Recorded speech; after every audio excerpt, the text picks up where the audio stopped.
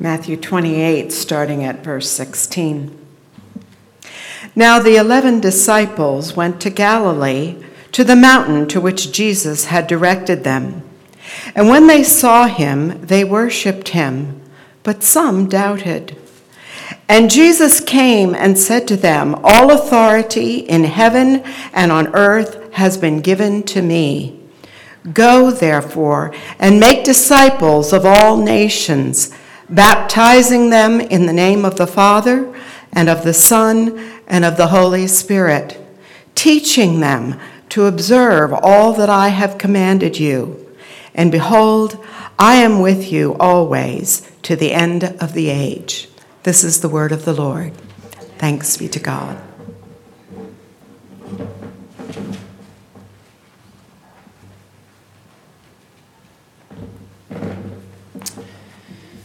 Boys and girls can head out to Story Keepers and to nursery.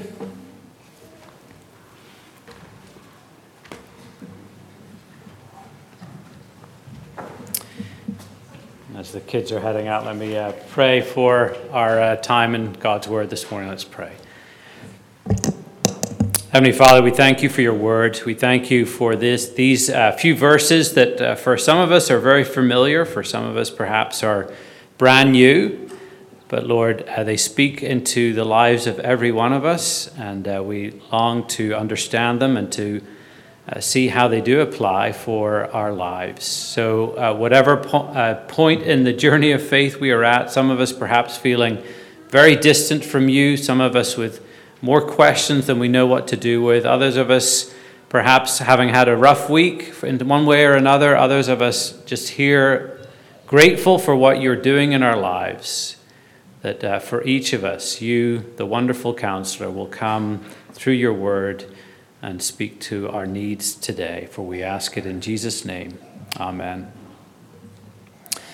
If you are visiting today or here for the first time, we've been spending the last month and a half looking at what we've called the real last words of Jesus. That is not the traditional last words of Jesus, which the church usually ascribes to Jesus' words on the cross as he was dying, but rather his real last words after he died and then rose again to life. And today, in the closing message of the series, we've come to perhaps one of the most famous of these real last words at the end of Matthew chapter 28.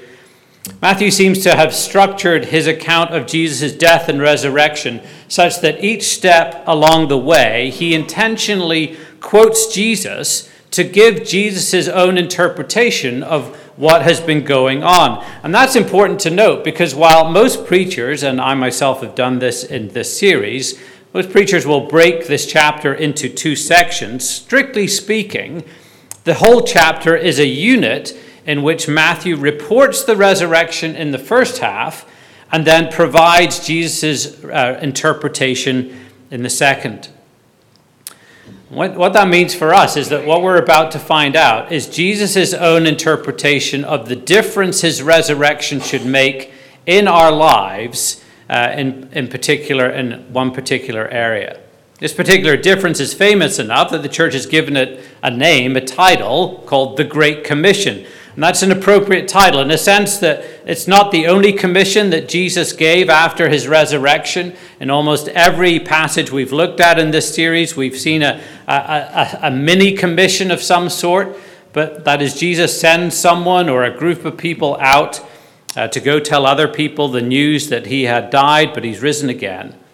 But here, the orders are taken to a whole other level. This is the big mama of commissions, because we'll see that while it's given to the 11 original disciples, it doesn't stop with them.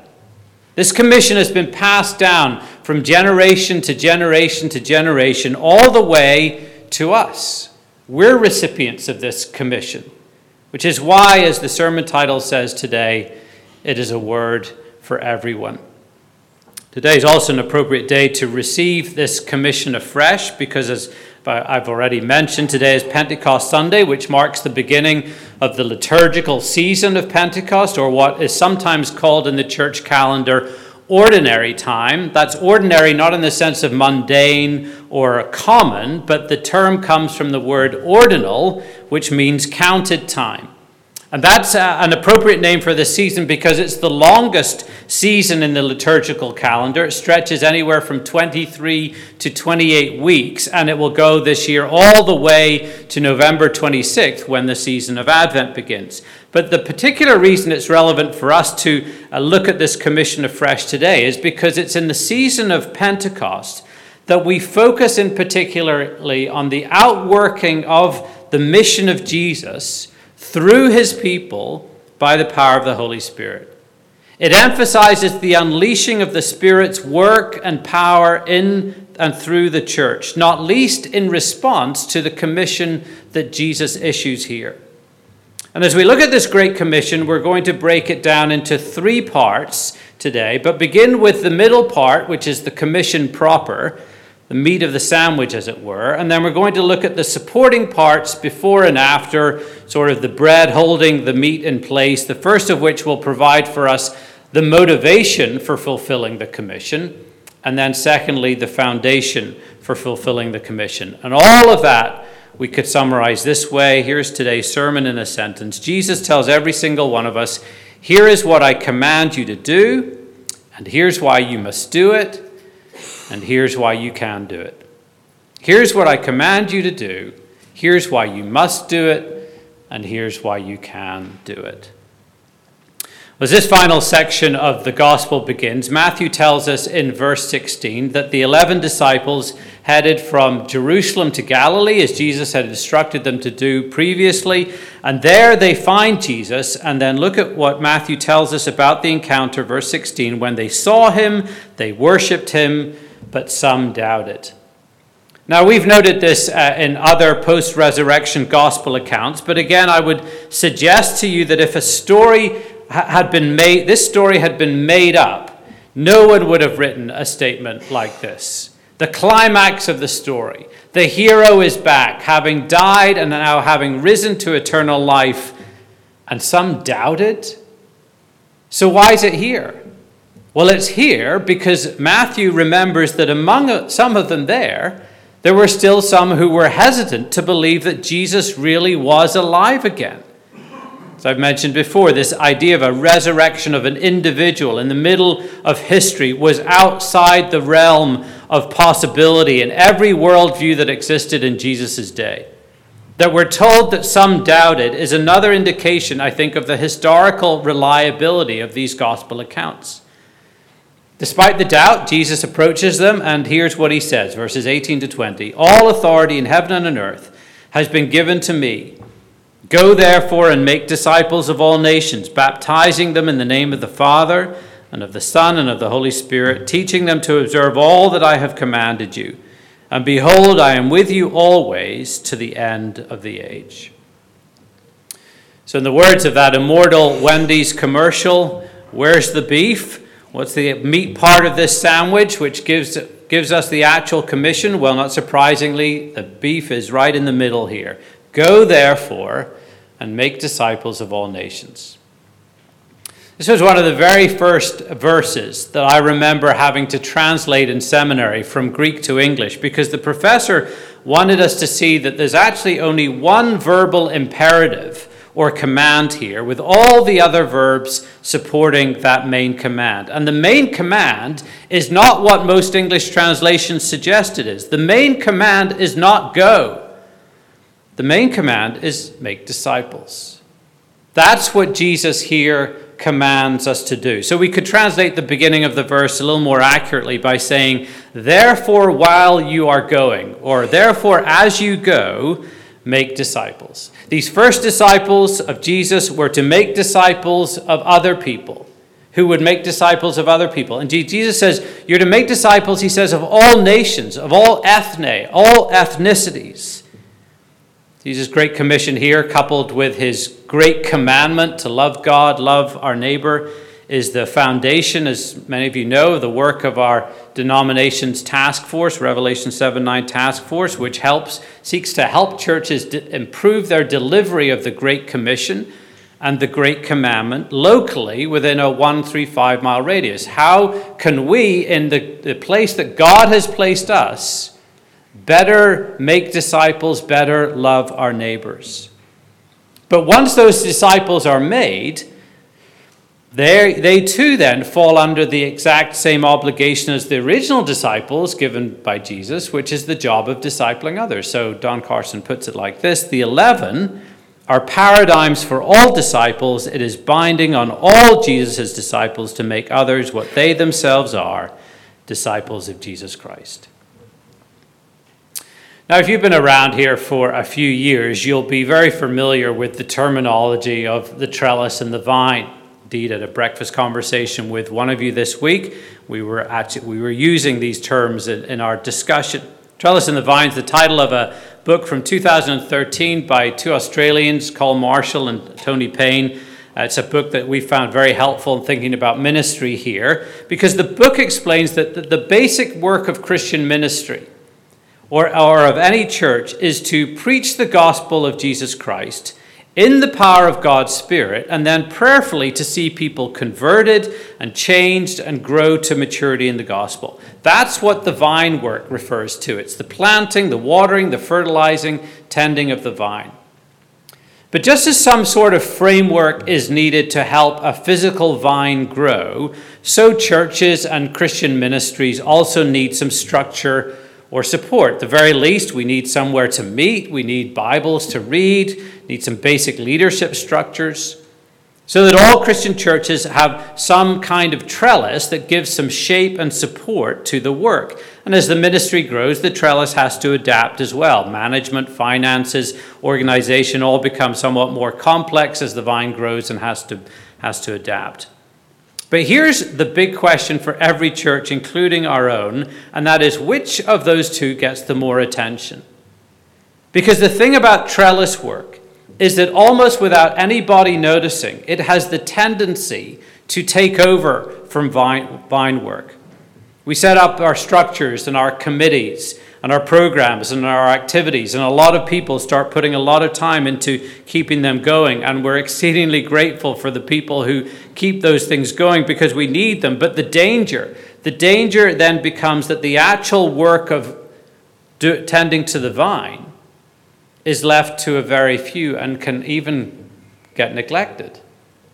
So every so often we come back to ask ourselves, where is our focus in particular right now? Is our focus more on vine work, or is it more on trellis work?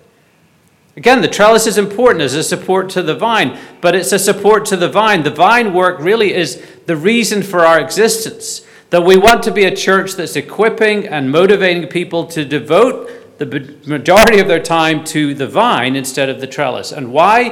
Why do we do that? Because that's what Jesus is saying we should do right here. Jesus' commission is not to go and make trellises. It is to grow vines. It's to make disciples.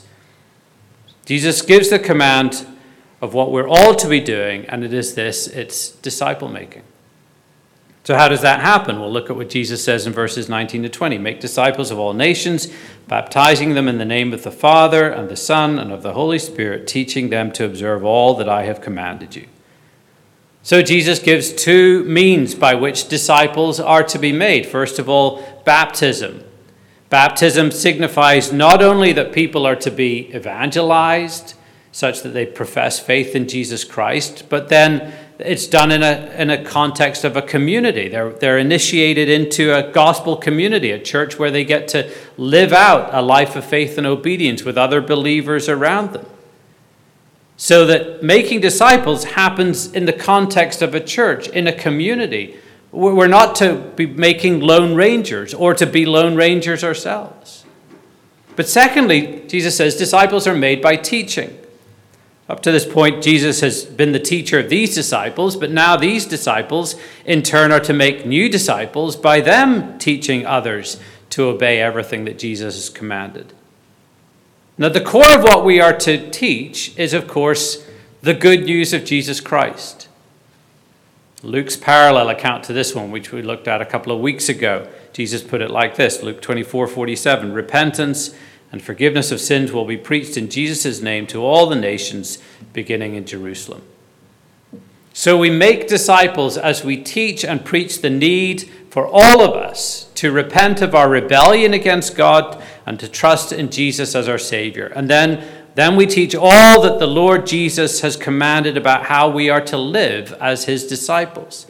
That's what Jesus calls every single Christian to do, the vine work of making disciples. That's the command of the risen Jesus to every follower. So that's the central commission. That's the meat. That's the one thing he wants you and me. He wants this church, every church, to do. But perhaps you're thinking to yourself, okay, well, I get that the church is supposed to do this, but why should I personally have to do this? Can't I just do my own thing, come along to church as it suits? Isn't this really just for pastors and maybe really keen Christians? Why should I be a disciple maker? And here we come to Jesus' answer in that first slice of the bread and the sandwich, which addresses our motivation for fulfilling the commission. Jesus' answer is this: you're to be a disciple maker because I have the right to set the agenda of your life. Look at verse 18 again. All authority. Last time I checked, all meant all. All authority in heaven and on earth has been given to me. Go therefore and make disciples. Jesus uses this word authority here. He's using a word that refers to the right and the power to hold sway in a given relationship. So, for example, a parent has authority over his or her children, but not necessarily over his or her neighbor. A teacher has authority over her students, but not over their parents. An office manager has authority over the secretaries, but not over the CEO of the company. That in all those situations, authority is the right and power to have your subordinates do what you choose them to do. And Jesus here says this is the authority that he has over everyone and over everything. All authority in heaven and on earth, he says, is his. And Jesus wasn't just coming up with this out of thin air. He was claiming something the Bible had already told us was his. Let me just give you one example from the Old Testament. Prophet Daniel 7, verses 13 to 14 says this: In my vision at night I looked, and there before me was one like a son of man, coming with the clouds of heaven. He approached the Ancient of Days and was led into his presence. He was given authority, glory, and sovereign power. All peoples, nations, and men of every language worshipped him. His dominion is an everlasting dominion that will not pass away, and his kingdom is one that will never be destroyed. Jesus here, in this resurrection appearance to his disciples, is saying, Daniel was talking about me. Everyone and everything is subordinate to Jesus. Every angel, every demon, the devil himself, and every single human being, including you, including me. So why should you be a disciple maker? Because you're under orders, you're under authority, because Jesus makes demands of you, because he has the right to set the agenda of your life. Now, this short passage is clearly just focused on one specific command of Jesus, to make disciples. But I recognize there's a bigger issue here regarding Jesus' claim to absolute authority in our lives and in this world that we need to address here. Because if we don't think about the bigger question, then we're never going to see why we have to obey this one command. Because let's be honest, some of us here are quite uncomfortable with such a claim of authority over us. We identify more with those famous last two lines of William Ernest Henley's poem Invictus. I am the master of my fate. I am the captain of my soul. But even if you are okay with this command of Jesus and this statement of authority, you can bet that the vast majority of your friends, your neighbors, maybe even your family members, would not be comfortable with what Jesus asserts here. In fact, it probably would come as a shock to them that Jesus makes such an audacious claim that all authority in their lives resides with him. Christian Smith is a leading sociologist at Notre Dame University, whose main area of study is emerging adulthood in our day. Back in 2005, he co-wrote a book entitled Soul Searching: The Religious and Spiritual Lives of American Teenagers, in which he argued that the leading faith in America today, not just for teenagers but more generally, is not Christianity or Judaism or Islam or Buddhism or even atheism. It is what he termed moralistic therapeutic deism. And many religious and cultural experts would say 17 years on from him coining that term, this is still the leading faith in our nation. Let me just mention a few of the tenets of moralistic therapeutic deism. Number one, a God exists who created and ordered the world and watches over human life on earth. Number two, the central goal of life is to be happy and to feel good about oneself. Number three, God does not need to be particularly involved in one's life except when God is needed to resolve a problem. The gist of this is that for the majority of people in this nation, God is a being who is there when I need him or her, as they might think, in order to meet my request, but is not invited to interfere or intervene in my life unless invited. So at any other time, just needs to keep his distance. And this version of God, therefore, does not need to be particularly involved in my life. In fact, for many, we don't want it. He doesn't place demands on us, therefore. He's available when needed to solve a particular problem. That view of God is reflected in the title of a rather less scholarly book than Christian Smith's, written by a parenting expert on the modern teenager. The title of the book, Get Out of My Life, but first could you drive Cheryl and me to the mall? That's pretty much the contemporary approach to God and faith and to Jesus. If moralistic therapeutic deism is an unfamiliar term to you, much of its implications are borne out today in the more familiar language that we hear all around us of finding our identity, or the related expression of expressive individualism. New book that I'd recommend to you on this theme that just came out and relates to our culture's disdain of external authority is by the Australian theologian and writer Brian Rosner. His book is called How to Find Yourself, and in the book, Rosner explores how this contemporary search for identity involves not just looking inside to find yourself, but as with moralistic therapeutic deism, it has as its highest goal in most people's lives their own personal happiness. That's the ultimate goal, my happiness. So that all moral judgments then become simply expressions of your own personal preferences. Those become king.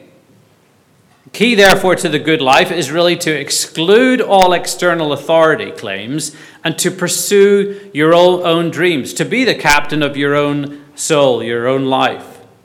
But what I appreciate about Rosner's book is that he acknowledges that as reflective human beings, there is a place for looking within ourselves to find ourselves. But he says that in addition to that, there are three other significant directions in which we have to look.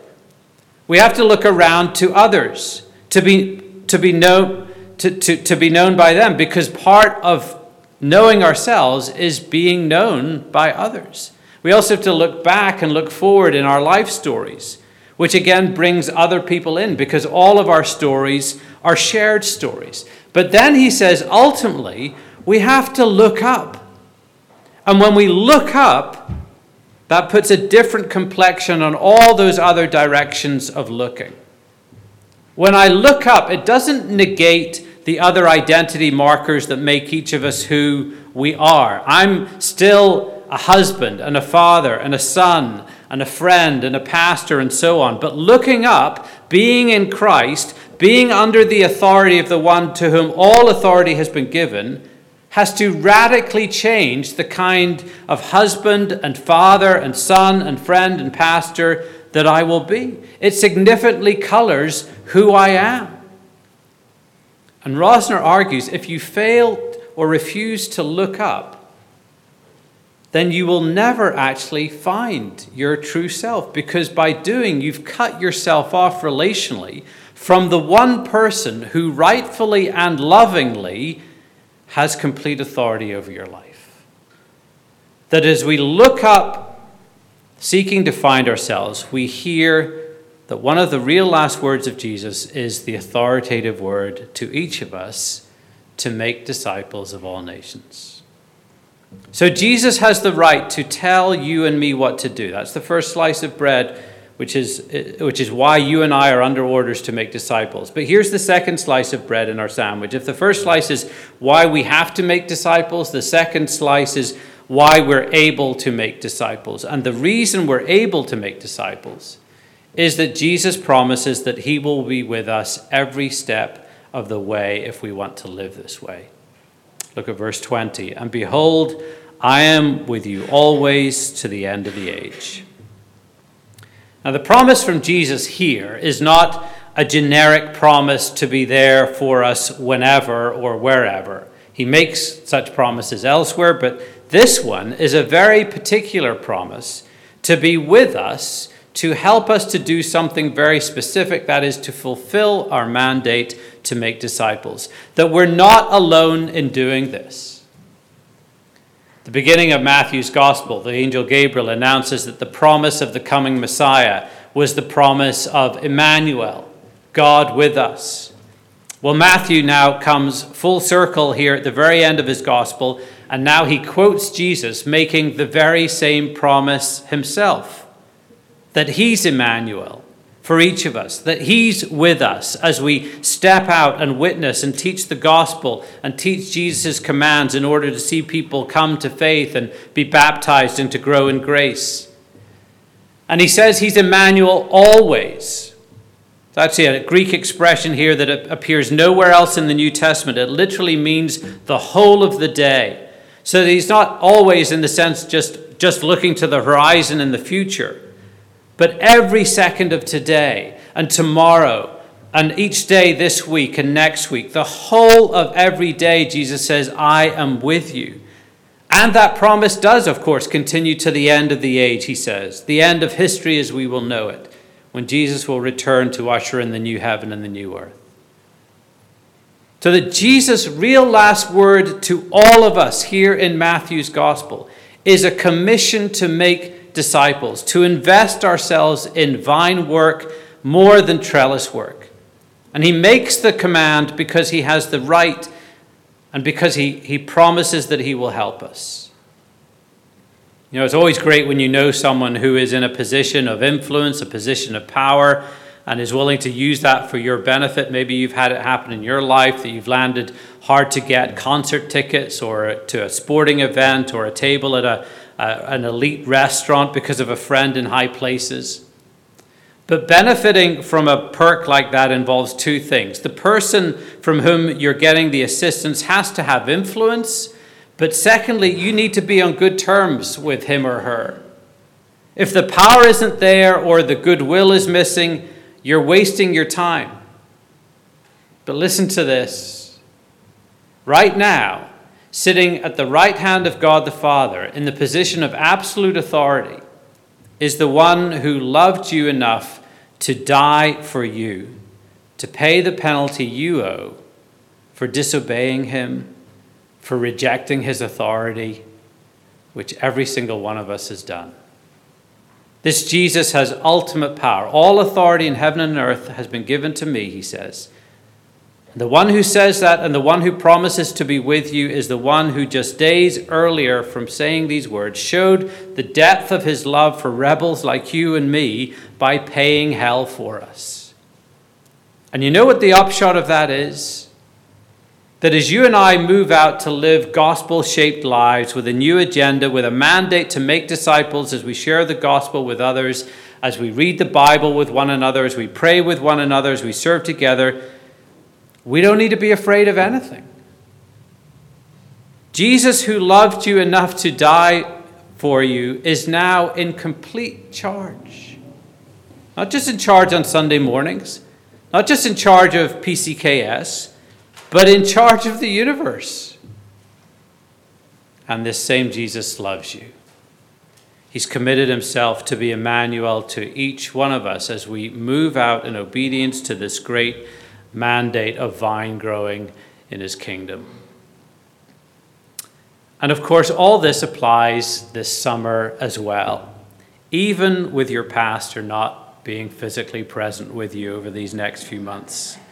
I won't be here, but I've just told you that you're in the best hands this summer because he's here, because he's committed to be with you always.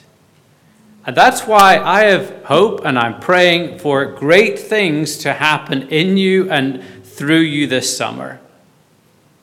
Every Wednesday, our presbytery has an online prayer meeting. It's not a huge number who attend.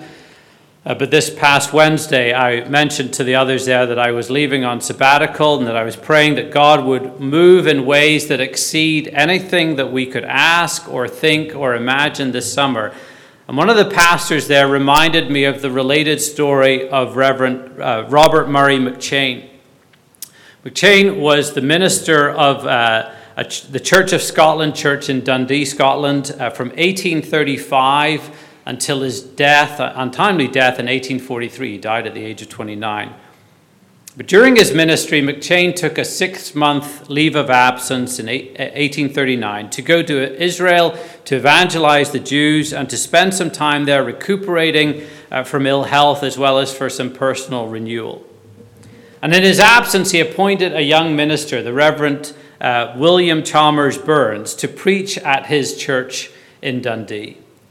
And during that time, under the ministry of Reverend Burns, while the regular minister was away, God brought revival to that church in Dundee. Here's Burns' description of a meeting that took place on Wednesday, the 8th of August, 1839. He said, "Suddenly the power of God seemed to descend, and all were bathed in tears." Was to become the next evening. There was a prayer meeting in the church. There was much melting of heart and intense desire after the beloved of the Father. No sooner was the vestry door opened to admit those who might feel anxious to converse than a vast number pressed in with awful eagerness. It was like a pent-up flood breaking forth. Tears were streaming from the eyes of many, and some fell on the ground, groaning and weeping and crying for mercy. It was an awakening that lasted several months. Hundreds were converted. The fruit of that was felt for many decades afterwards. And when McCheyne arrived back from Israel on November the 23rd, he immediately headed to the Thursday meeting at the church where the building was crowded with over 1,200 people. And he described what he found this way. He said, "I never saw an assembly in a church before, such an assembly in a church before. There was not a spot in the church left unoccupied. Every passage and stair were filled. I was almost overwhelmed by the sight, but felt great liberty in preaching. I never before preached to such an audience, so many weeping, so many waiting for the words of eternal life." Could God do the same thing again? Of course he could. In his providence, such outpourings like this of the Spirit are somewhat rare, but he can do something like this easily because he's God. That's totally up to him. But what's important for us to remember is that the same Jesus who was with those ministering in Dundee, Scotland in 1839, in the absence of that church's pastor, is the same Jesus who's promised to be with you over these next 3 months. So I implore you to give up any notion of small ambitions for the next 3 months, any just consolidation thinking, survival, just trying to keep the lights on, just maintenance mode. All of that goes out the window right now. And even if you think, that's not going to happen this summer, I want you to at least pray that it would. Pray that God will move by his Spirit in the coming months, for the vine work to flourish, for you all to grow in your faith by leaps and bounds, for people to come to faith in the Lord Jesus through the ministry of this church this summer. And step into roles. Help in the nursery. Help if there's help needed in story keepers. Help with parts of the service if there's an appeal. And then do the work of making disciples amongst yourselves and out into the community. That as you go this summer, make disciples, knowing that you must and knowing that you can. Let's pray. Lord Jesus, we thank you for these marching orders you've given to your church, that these This command, this commission has come down now to each generation of your people for 2,000 years now, that we would be a disciple-making, vine-growing people. And Lord, I pray for this congregation, this church family over the next few months, that you indeed will do great things in their midst, that you would do things beyond what any of us think could happen or imagine, because your Spirit is at work here. And Jesus, you have said that you are with us to equip us and strengthen us for this work at hand. Lord, we pray with gratitude and thankfulness and anticipation of how you will enable us to make disciples and see people come to faith this summer. We pray all this in your name. Amen.